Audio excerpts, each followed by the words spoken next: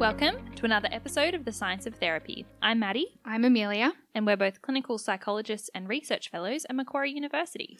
Today is our final episode of the season. We're taking a little break and we will be back. So in a way, we're just putting the podcast to sleep for a little bit. Which is very fitting for the theme of this episode. Today, we're speaking to Dr. Celie Richardson from the University of Western Australia.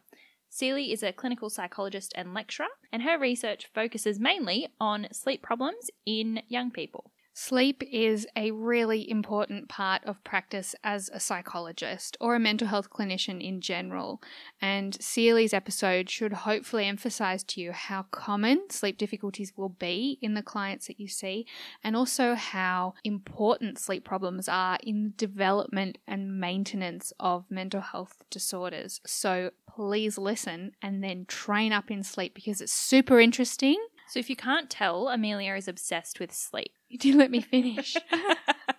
I probably, you. While I was talking, you were looking at me with my fists and my eyes really wide. So it's fair enough. I need to just come down a peg. As someone not so obsessed with sleep, I still found it interesting. So I think everyone out there will too. Definitely. I think most people will have a lot of new things to learn and take away. Am I sounding a bit calmer about it now? Yeah. So please enjoy. Getting excited again. And we'll catch you on the other side.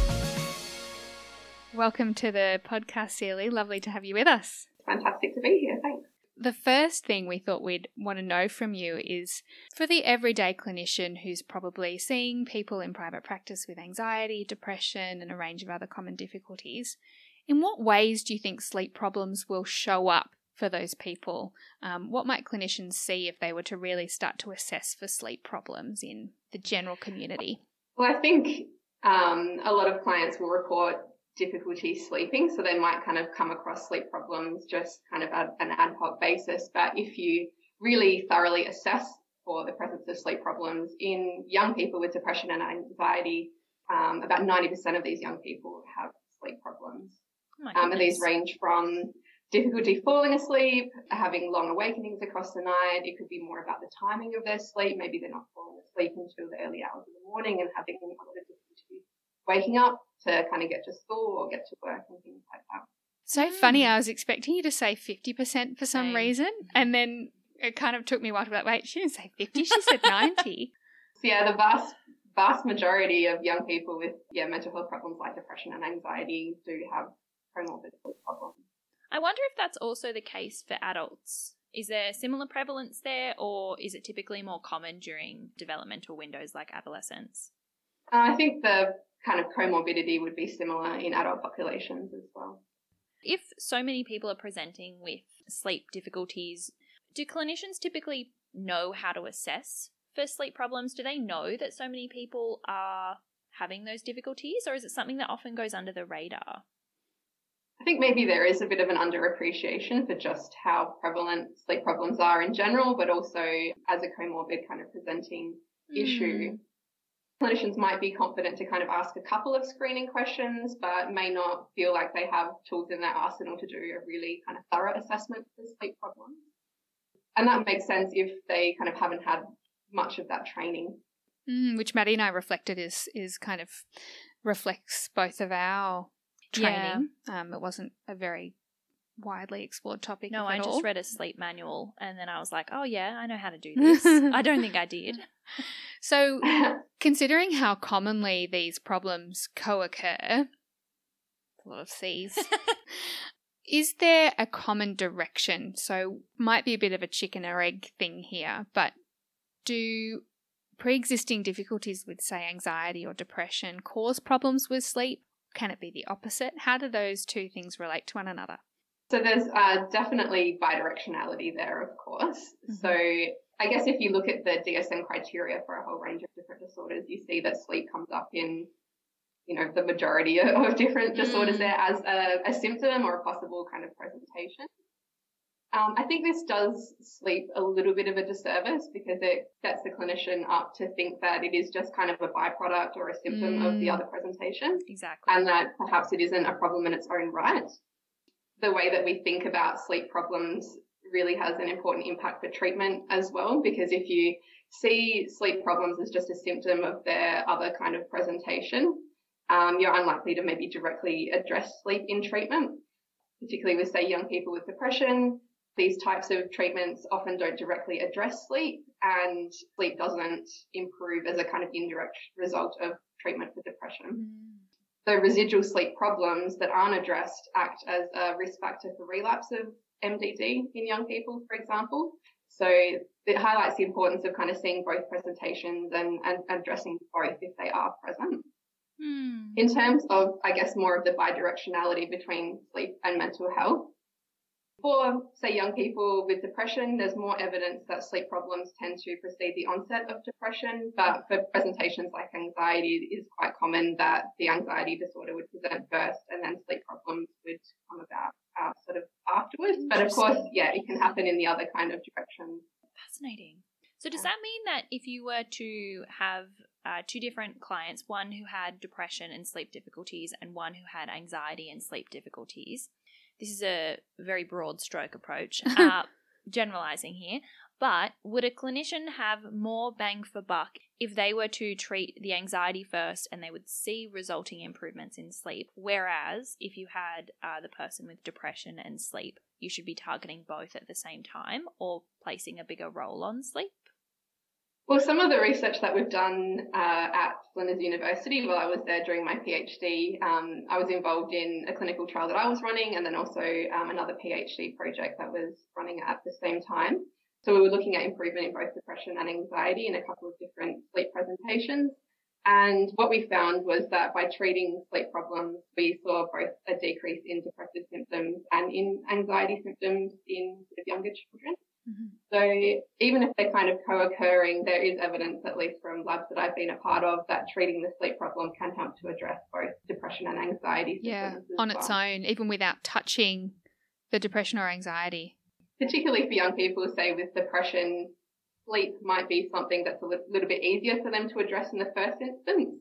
So you can get good improvement in both their kind of sleep problem and symptoms of depression quite early on, which could give them kind of faith that treatment can work, and it could kind of reduce fatigue and things like that, which could then improve subsequent engagement with treatment for depression. So we've spoken a lot about sleep and general mental health, but there's all this stuff about sleep and general physical health and cognitive functioning as well, like memory and attention, which makes me think that treating it early might be beneficial for a number of reasons. Are you familiar with, is there evidence to suggest that that's the case for more than just mood improvements? Sleep is such a pervasive thing and it affects almost every kind of facet of our life. So yeah, sleep is linked to a whole range of things like not just mental health, but physical health, increases risk for different kind of physical health conditions, cognitive performance, overall kind of well-being. And so by improving sleep, you can kind of improve that whole range of other outcomes as well, which, yeah, hopefully just serves to improve that person's engagement with treatment. That's so cool. So targeting sleep, if you've noticed your client has a difficulty with sleep early on, is likely to have flow-on effects to their everyday life. They'll be, more attentive during the day. They might be able to focus more on treatment. And that means that those gains that you would see are going to be even bigger. Yeah, I would say so. We obviously need to kind of develop the evidence base around that more, but I'm certainly an advocate for that approach. And with regard to sleep treatments, they are really fairly simple, often behavioural treatments that can be administered over, 1 or 2 sessions and then monitored thereafter. So it doesn't really take up that much time, but I think it's just a fantastic approach. One thing that kind of sticks out to me when I'm thinking about the role of someone's sleep in their mental health is someone's use of their mobile phones. Oh. Is that a misconception that people's phone use impacts their sleep negatively, or is it actually a thing? This is something that I wanted to kind of bring up, I guess, later on in the misconceptions. Too question. So definitely there is a robust association cross-sectionally between technology use and sleep. Okay. And this relationship is spread, I guess, by the popular media. But really, the relationship is small in terms, if we're talking about effect size, the relationship's tend to be small, and the relationship is much more complex than we're led to believe. Wow, So, okay. Oh, I'm so interested. Some research that I've published just within the last month, actually, with some of the Raw Project team at Macquarie University, showed that the relationship between sleep and technology use is bidirectional as well. Common for young people to become more evening orientated across adolescence, and that evening kind of preference actually predicts increased technology use. Technology use is then associated with things like sleep duration over time, but it's sort of a cyclical issue. And there is growing evidence that people do actually use technology as a bit of a sleep aid as well. So maybe if they're not able to fall asleep quickly or until kind of later on at night, then people might be engaging in technology use to aid sleep onset. This might be kind of the lesser of two evils. If it's preventing someone from engaging in repetitive negative thinking or other kind of unhelpful thinking patterns or behaviors, then it might be better to kind of take more of a harm minimization approach when it comes to technology use. So you really kind of need to delve into this issue kind of with your clients more deeply before just having a blanket rule about kind of removing technology use. Depends a lot upon the individual as well, I guess the type of technology they're using and a whole range of other factors. It's definitely more complex than just saying, don't use your phone after 9 p.m. or something. As an example, my partner cannot get to sleep without rain sounds, right? Plays them off his phone. But that means that if he didn't have that aid with him because he had to put the phone in the living room or something before he went to bed, then he wouldn't actually get to sleep. So it's not necessarily that all use of your phone is bad. I think so. There's a whole range of different mechanisms by which technology use could affect sleep as well. So I guess you often hear about kind of the bright screen light, but then it depends what you're kind of engaging with through that technology, whether it's something that's cognitively like alerting you a lot before sleep or whether it is something that relaxes you. So you really kind of need to be thinking about those sort of mechanisms and the role that the technology use plays for that person. And I would guess as well in an adolescent population, taking a bit of a purist, no phones after 8 p.m, put it on charge in the kitchen, you might be risking some engagement issues if that's a blanket rule. And especially, it's an interesting concept about like, do we be puristic about this or do we take a more harm minimization approach? Like if someone who sleeps quite well can't get to sleep without listening to an audiobook, like, is that really a big problem? In that case, you need to think about, I guess, how unhelpful it is for that individual rather than having a blanket rule. But particularly in terms of young people and control of technology use, in the paper that we published earlier this month, we did also look at the role of parental control of technology use. Interesting. And the relationship longitudinally. And rather than parental control of technology use predicting decreases in technology use or improved sleep, it actually went the other way around. Oh, so no. If their teenagers are using technology less and they're sleeping well, then they perceive that they have more control over technology use over time rather than the inverse. And I guess that shows that parenting is really a kind of dynamic process, and the way that you kind of parent your child is influenced by the child themselves and their behaviours.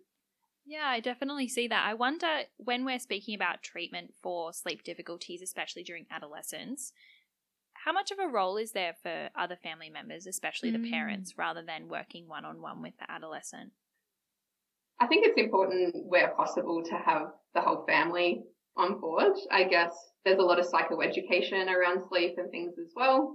And so it helps to have everyone on the same page and have the same kind of level of knowledge about sleep. And having the parent on board can also really help support the young person in making changes to their sleep as well.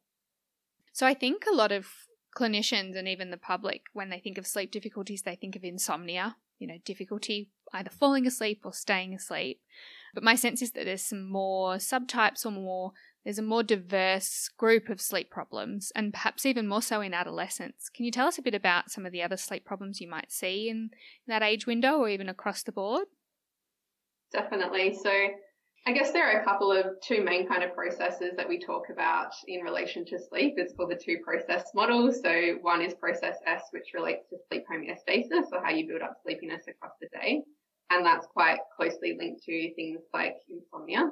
The other process is process So basically relating to the circadian system or the body clock. Developmentally, what we see changes in both of these processes across the lifespan, but particularly in adolescence as they develop, changes in the body clock happen. It's developmentally normal for adolescents to become more evening orientated. They're likely not to want to fall asleep until later, and they obviously want to kind of sleep in and not wake up until later in the morning as well, which can cause a whole range of problems. There is a normative trend for young people to become more evening orientated, and that doesn't start to rectify itself until about 21, 22 years of age, so really into that young adulthood period. And this developmental shift makes young people more at risk for a particular circadian rhythm sleep-wake disorder known as delayed sleep-wake phase disorder, which is a bit of a mouthful.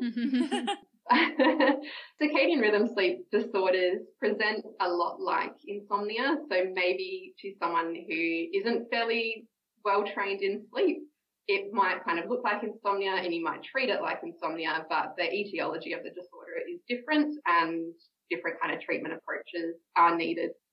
That's a really interesting kind of potential misconception there is at face value, someone might present as having insomnia because they're having trouble falling asleep at 9 o'clock at night, but it's actually because they have this biological loading to actually be sleepier later. And I wonder how many parents / even clinicians think that it's kind of adolescents, they can just get a bit lazy, they like to stay up, they like to sleep in. Kind of, is that something that you come across clinically? I think that's a common misconception that young people are just lazy, but really there's a lot that's changing in terms of their biology and in terms of their sleep biology that mean that they're more evening orientated. Quite often young people do try to comply with sort of a socially normal bedtime. They're trying to get enough sleep before going to school. They'll go to bed earlier, but this is just setting themselves up for failure. It means that they're going to lie awake in bed for, maybe hours. And this can kind of lead to a worsening of the problem. Yes. One thing I wanted to touch back on was you mentioned the process S and the process C, and we've been speaking about the kind of circadian rhythm changes in adolescence. You mentioned process S is a lot more, plays a stronger role in insomnia. Tell us a little bit more about what that process is and how that then can be disrupted in people with insomnia problems. So process S just refers to, in its most basic terms, sort of how we build up sleepiness across the day. So from when we wake up in the morning and across wakefulness, we rapidly kind of accumulate process S or sleepiness until it kind of reaches a saturation point. I'm sure we've all been there where you're just so tired you can't keep your eyes open anymore. So that build-up of sleep pressure helps us to fall asleep quickly, but it also helps us to stay asleep across the night. And individuals with insomnia could engage in different behaviours that kind of disrupt the build-up of sleep pressure. For example, napping would be something that could disrupt the build-up of sleep pressure. So if you have an afternoon nap, basically you're decreasing your sleep pressure that you'll then have for your nighttime sleep, so that can lead to difficulty falling asleep and then staying asleep. Another common thing that individuals with insomnia do is they think maybe they just need to try harder in order to sleep, and that could involve spending longer time in bed, but that also can kind of disrupt the build-up of sleep pressure. Yeah, and if you're kind of trying to conserve energy across the day as well, that can then result in you not having as much sleep pressure as if you were kind of active and going about your day as you normally would. The behavioural kind of treatments for insomnia that we use commonly target that process. So that's interesting. I think a lot of people would know that a crucial part of sleep hygiene is don't nap in the afternoon. It's useful to know why. But I'm new to the knowledge that even resting or trying to conserve energy during the day, does that slow the build-up of sleep pressure? Yeah, so I guess if you're using up energy, then you're basically building up sleep pressure at a faster rate. And it's really that critical kind of massive sleep pressure that helps you to fall asleep quickly and stay asleep across the night. If you've got a lot of sleep pressure, then that also relates to your sleep architecture across the night as well. So if you're very sleepy, there's some flexibility in the system to adjust how much light and deep sleep that you have. So if you're very sleepy, you're likely to spend longer in deep sleep, which feels much nicer and more restorative for people as well. I have an analogy that may or may not be applicable. So, imagine you have a Coke bottle, right? And that is the Process S bottle. Oh, yeah. Okay. And then your activities during the day, so if you like run or you go to work or you like do things, is if you're shaking the Coke bottle and you're building the pressure in the Coke bottle, right? And then if you nap, you release that pressure a little bit the bottle. and you open the bottle. And Did at you the just end think of that? I just thought of it. It's pretty good. That is a fantastic analogy and one that I might use. You're welcome, Celie. We do have our own analogy, particularly that we use with kids and families, I guess, which is a bit of a cutesy analogy about petrol in a petrol tank. So I guess when you sleep and you wake up, you've got a full petrol tank, and as you're going about your day and being active, you're using up petrol in your petrol tank. And when you don't have any petrol in your petrol tank anymore, you fall asleep. I guess if you nap, then you're topping up your petrol tank. Yes. You need to think about, if you're having difficulties sleeping, for example, what level of petrol do you have in your petrol tank? Have you used up enough during the day? Or is your Coke bottle just flat? There's no pressure. When we're thinking about adolescents, typically, or very commonly, we have adolescents who go to sleep later and wake up later. It's not necessarily something that's wrong with them, it's just how the body starts working during that period of time. But this ends up having flow-on consequences to getting up for school, participating in their schoolwork during the day, and being attentive. So I'm wondering, where's the line between developmentally appropriate sleeplessness, I guess, because of that, and the role for clinicians to intervene and identify that as a problem with their sleep? I guess with any sort of psychological presentation, it's about the kind of distress and impairment that it's causing the individual. There's obviously a wide kind of spectrum of this. I'm not saying that every young person is evening orientated. There's obviously morning or intermediate kind of types, but there are some people who are real extreme kind of evening types. So that can be very impairing. If you're not able to fall asleep until 3 or 4 a.m. in the morning, you're sleeping kind of way past midday, and that doesn't fit with how you want to live your life. You want to be able to attend school. There's all these other things that you want to be able to. And in those sorts of cases, it would be warranted that we would step in and provide treatment.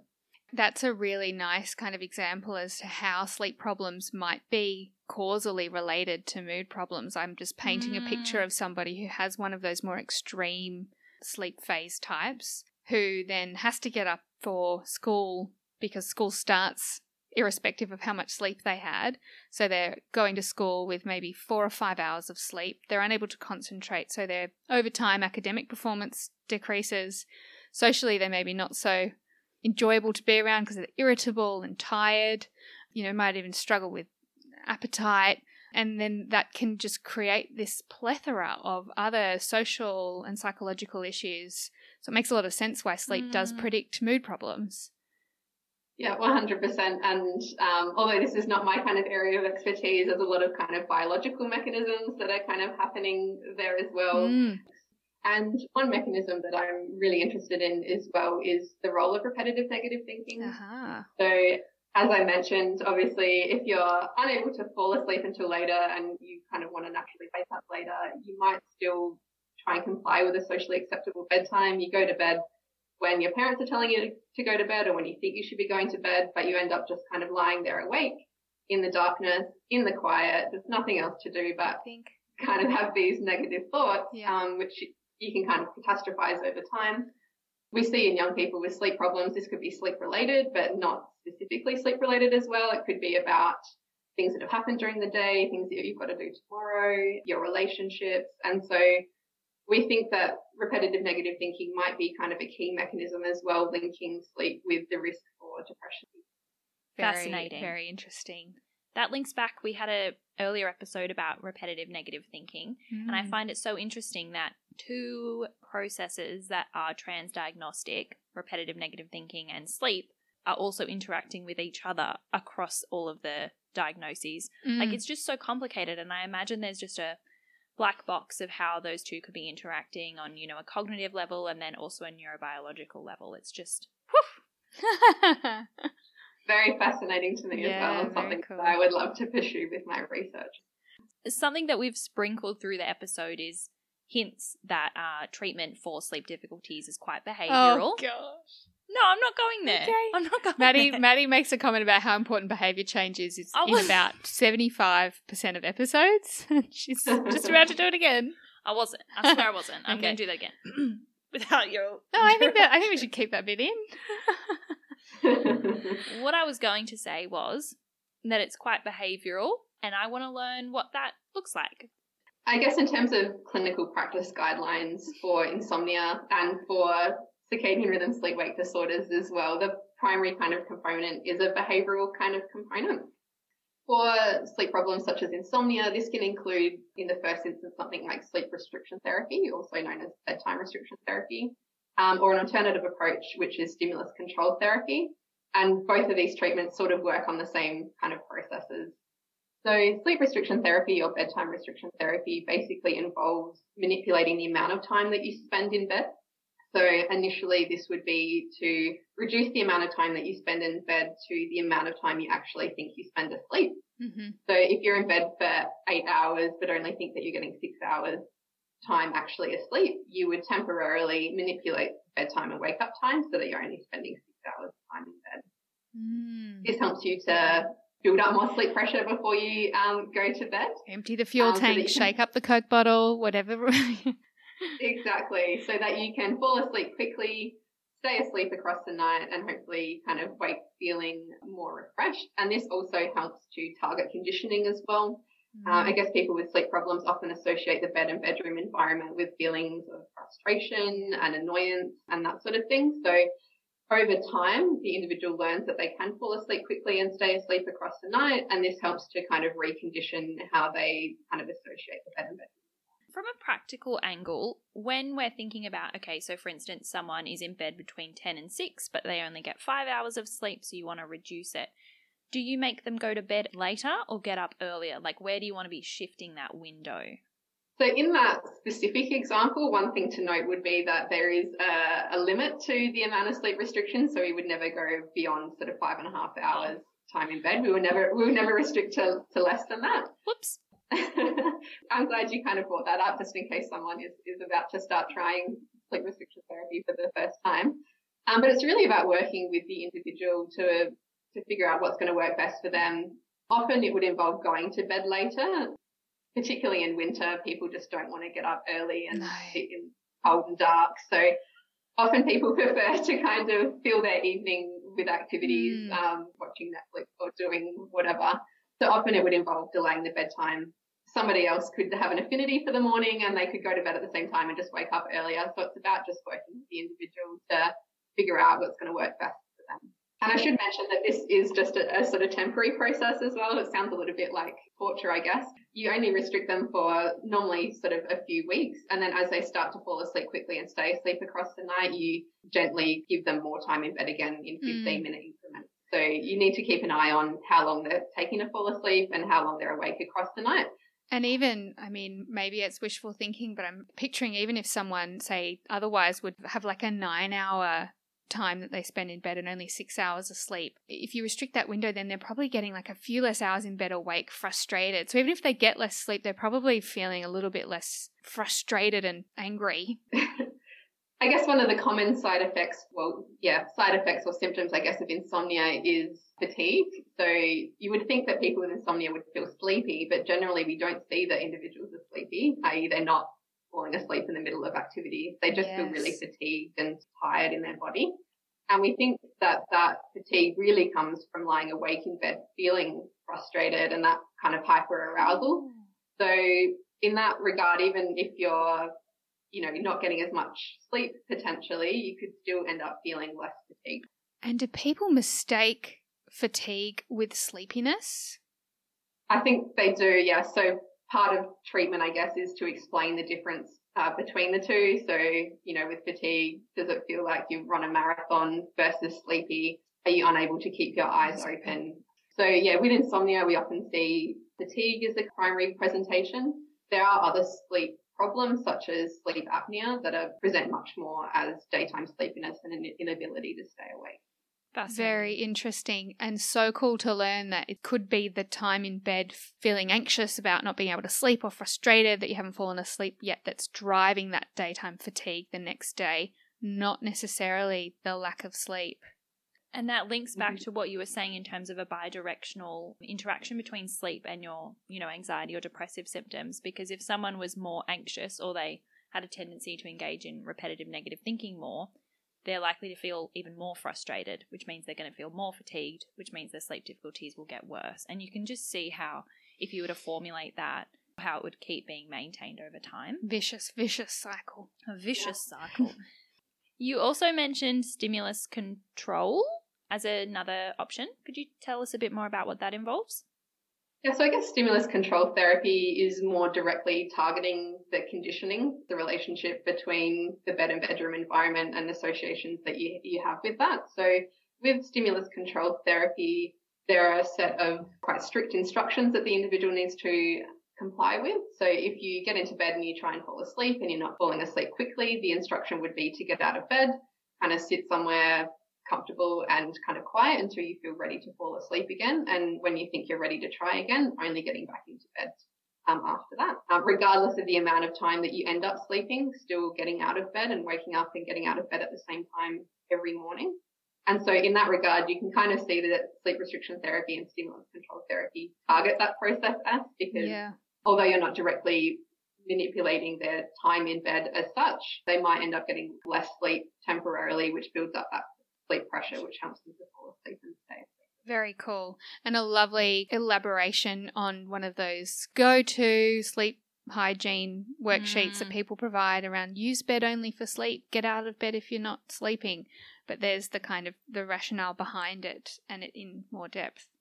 It sounds like you need a fair bit of motivation and maybe a little bit of willpower to stick with or even try either of those two strategies. So surely having a really solid understanding of what's happening with the processes is going to be what you get buy-in about.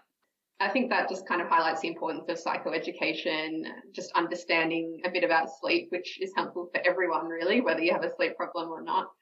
But that's really important in selling the treatment, particularly obviously the work that sort of I've been involved in is with children and adolescents. So when you first trying to sell the idea of sleep restriction therapy to a parent, they understandably be a little bit off-put by the kind of name of the treatment. But when they understand the processes that we're trying to target and how the treatment works, then they come on board.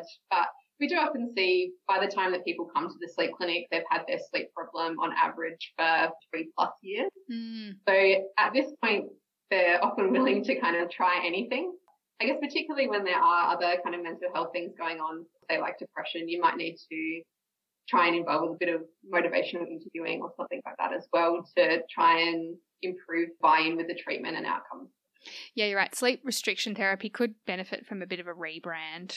It does sound a little bit scary, doesn't it? But it is a very safe and effective treatment. And makes so much sense based on what we know about those processes as well. So we've spoken a bit about some of the really useful strategies for people with process S or insomnia-related problems. Do they look the same? So say you had a young person who had a really extreme delayed sleep phase disorder presentation where they're having trouble even getting sleepy into the early hours of the morning. What does treatment look like for that kind of a young person? Yes, I guess I highlighted earlier that circadian rhythm sleep disorders can look a little bit like insomnia, but the underlying etiology is different. And because the underlying etiology is different, we have different treatments. So for these types of disorders, we do target process C for the circadian system or the body clock. The primary way that we do that is through manipulation of light and through sleep scheduling. So in the kind of extreme evening type problem that we've spoken about, delayed sleep phase disorder, this would involve restriction of light in the evening, so spending time in dim light so that your body can be naturally producing melatonin, our sleep kind of promoting hormone. And then on the opposite side of that, we would be exposing the individual's eyes to bright light as soon as they wake up. So this is paired with a set sort of sleep schedule as well. So like I said, often people who have an extreme kind of evening body clock might still go to bed earlier. We kind of get rid of that at the start of treatment. So we say you can go to bed when it is that you're roughly falling asleep on average and sleep in until you feel like you've kind of had enough sleep. Mm-hmm. And then basically you move that whole schedule of evening light restriction, their bedtime, their wake up time and exposure to bright light earlier by half an hour each day. The bright light kind of at the start of your day or in the morning helps to push your whole body clock earlier. And that can also be paired with melatonin in the evening. So obviously your body naturally is producing melatonin, but you can supplement that with exogenous melatonin as well. So that would need to be done in conjunction with the client GP or some other medical practitioner. Because that's not over-the-counter melatonin, right? Quite interesting. So in Australia, you would need a prescription for that melatonin, but in countries like America, for example, it is available in pharmacies on the shelf. And there's also a couple of different types of melatonin that you can be prescribed as well. So there is fast-acting or quick-release melatonin, which is what we would use for circadian rhythm sleep-wake disorders. But I guess GPs and other medical professionals are more aware of sustained or slow-release melatonin, which is known as Circadin. And even though that sounds like, it should be used for treating circadian rhythm sleep disorders, it could actually make the sleep problem worse by releasing melatonin through the system over a longer period of time. So this highlights, I guess, how much nuanced kind of knowledge you need to have around sleep, and you need to have kind of good GPs and stuff involved, and you really need to know what you're doing as well. Definitely. One thing we ask all of our guests is, if you were just to pick one thing that clinicians could take away, what would it be?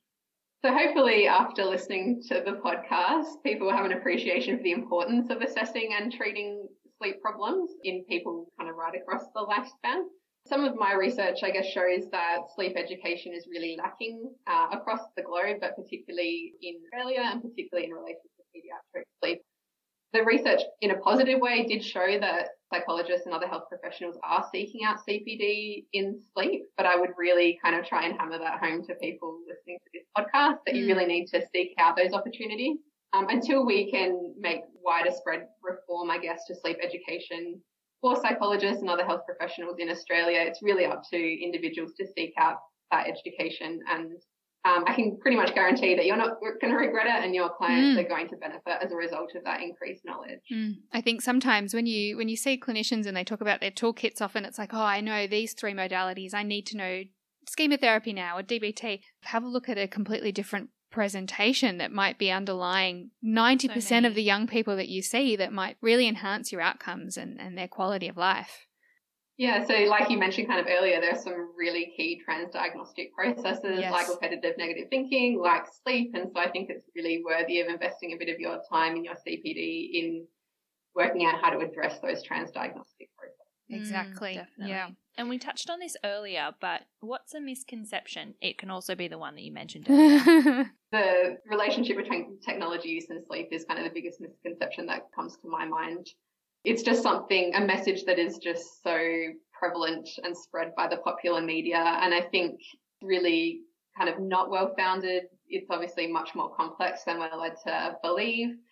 And it potentially could be damaging to be telling people to kind of remove technology use altogether if it is serving some kind of important function or is acting as a sleep aid or some sort of coping strategy to deal with repetitive negative thinking, for example. So just thinking about it a bit more carefully and maybe taking more of a harm minimization approach. Exactly. Inaccurate at best, dangerous at times. Yeah, so I think it's something that we need to do a lot more research on to get more of a nuanced understanding about what recommendations around technology use might be helpful for which people. And that's something that I would love to pursue with my research. Oh, you've just delivered us the next question. And you can pick another one unless that's your favourite. But what is one research question you'd really like to see answered? So I will pick something different for this one. I am interested in technology use, but obviously I'm really kind of passionate about advocating for treating sleep problems to improve other kind of mental health presentations. So there's obviously an emerging evidence base that you should be treating sleep problems to improve other mental health outcomes. Yeah, I'm really interested in that, and I'm in the process of setting up a clinical trial at the moment to look at whether adding bright light therapy to the treatment for adolescent depression, whether that improves longer term outcomes, particularly things like relapse. Is the only thing you're changing the bright light therapy? There's no psychoed about sleep, or is there other sleep components to it? So as part of bright light therapy, we sort of package psychoeducation as part of that kind of process. So that involves the evening light restriction, morning light exposure, sleep scheduling, psychoeducation. Would sort of involve that. Yeah, basically young people are often sitting on wait lists for a long period of time before they can get in to see a psychologist for something like depression. And bright light therapy is something that can be administered over just a couple of weeks. So what I'm really interested in seeing is if we do bright light therapy, before starting, in this case, a brief behavioural activation for adolescent depression. Does that then improve their outcomes? And so that could have some really great implications for young people on wait lists. If we could get other health professionals in there delivering bright light therapy, they could get improvement in their sleep, improvement in their mood, and then they could engage better with a psychologist later on. Very cool and innovative and kind of cost-efficient way of thinking about it. It reminds me as well, we spoke to someone in a previous episode about exercise, and there are probably similar relationships between exercise and depression, and these potential low-intensity kind of, you don't need a highly trained, highly skilled professional to give some brief education and some practical tools while they're waiting, and you're probably seeing on average people who are less severe when they come into treatment, and maybe even the odd person for whom that was sufficient and then they don't need treatment further.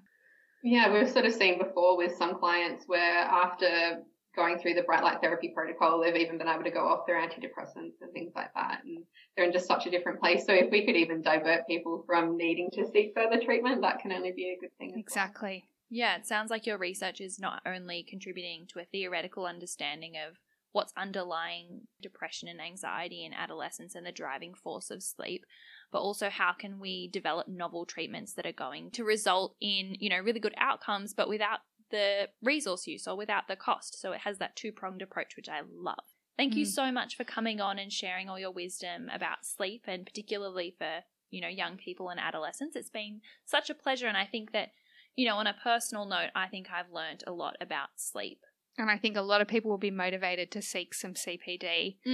And I think this episode is a perfect example of why it counts as CPD. So many cool little tidbits to take away, which is great. We're really grateful. Well, thank you so much for having me, and hopefully I have changed your listeners' perception of sleep, and hopefully there's an appreciation for just how important it is to assess and treat sleep problems. I have no doubt. Thanks for listening to another episode of The Science of Therapy. Hope you enjoyed it and have lots of cool thoughts to take away. Don't forget to start doing some CPD for sleep. And if you felt this episode was worthy of CPD points, which it certainly was, you can claim them on our website. You can also find out more information about us and our past speakers and past episodes, scienceoftherapy.com. And if you're enjoying the podcast, please don't forget to rate and subscribe wherever you get your podcasts. And we will catch you next season. Bye.